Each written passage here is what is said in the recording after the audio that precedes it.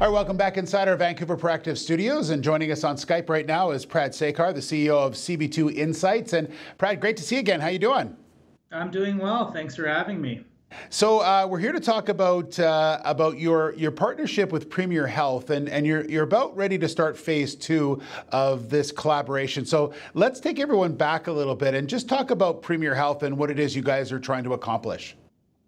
Sure. So the partnership is really around the industry's first clinical decision support tool being integrated into a primary health setting. So as a clinical decision support tool, what we've developed is essentially a proprietary algorithm and a product that drives a clinician through a series of checklists to qualify a patient based on the latest research, risk assessment tools, and identification of data from our own database to help them determine things like drug-to-drug interactions, risks, contraindications, what a physician would normally need to know when talking to their patient about any drug, really.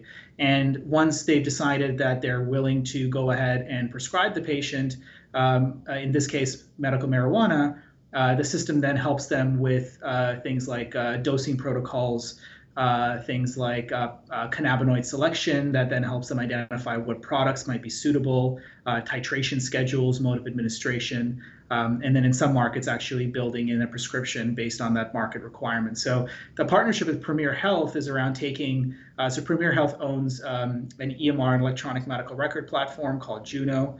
Juno is utilized by over 4,600 general health practitioners in Western Canada. And as part of their practice, we're now looking at implementing this cannabis module. Our CDS tool will basically be available within the system now. So any practitioner on Juno will have access to this module built right into the platform. So when a patient sits in front of them, they'll effectively be able to use this module. It'll pre-populate the data, make it very easy for them, but also keep things compliant and ensure that primary care is able to now start engaging in those conversations with patients, which, as we know, very few physicians, even still to date in Canada, comparative to the actual number of physicians that are out there and able to prescribe is very low. So it's really around turning those tables of access.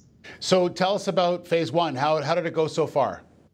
So phase 1 went very well, actually better than we expected. The first phase really was around getting the product that existed as a standalone platform built into the OSCAR database. And so part of it was the technological integration of the system itself, and then the other part of it was the usability testing. So once we were able to complete the technology integration, we went through a series of user testing between physicians that were both cannabis naive but also cannabis experienced to see how a product like this fit into their workflow. As you know, most physicians are pretty scarce for time when it comes to dealing with patients and especially patients who are relatively naive.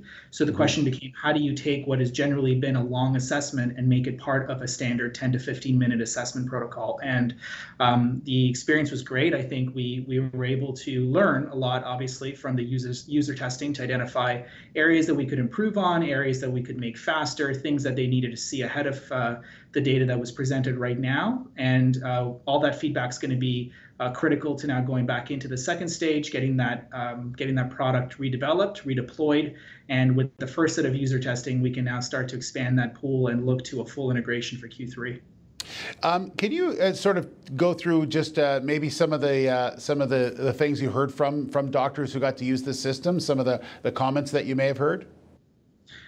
Sure. I mean, initially, there's a lot of skepticism in terms of what the system can do for them. There's a lot of questions around the validity of the data, the research, et cetera. And I think we're able to prove that relatively well. We have over 400,000 patients assessed and an active base now of over 100,000 patients since we've moved our registry into New Jersey as well in the US. And I think this establishes, number one, credibility from the perspective of how data is being aggregated and understood. But also there's a lot of credibility through the third-party research that's shared in our system. We have over 500 publications through various cannabis trials that have been published. And that's really the first part was getting through the skepticism of clinicians. I think once they were able to start to use it, the question then became, okay, so this is now how I can start to answer my patients, because as you can imagine, with much reduced stigma in Canada with adult use now in play, more patients are open to talking to their practitioners about it, but most physicians are not necessarily armed with the information to answer their patients. And I think the first thing that this was able to deliver, and we have seen immediate excitement for, is the ability now for a doctor to be able to say, you know what, I'm ready to have that conversation. And typically where they would have had to say no or refer their patient out, this helps them with maintaining their patient care. It helps them with maintaining their patient revenues. And I think it's better overall for the patient-clinician relationship. Well, it's fascinating, and we look forward to seeing more results coming, in the next couple of weeks, and also after phase 2, and see how things are going. But off to a good start. That's what it sounds like for sure. Brad, great to talk to you again. Thanks very much. No, thanks for having me. I mean, we're very excited. Look forward to speaking again soon. Thanks, Steve. All right, sounds good. Prad Sekar, the CEO of CB2 Insights.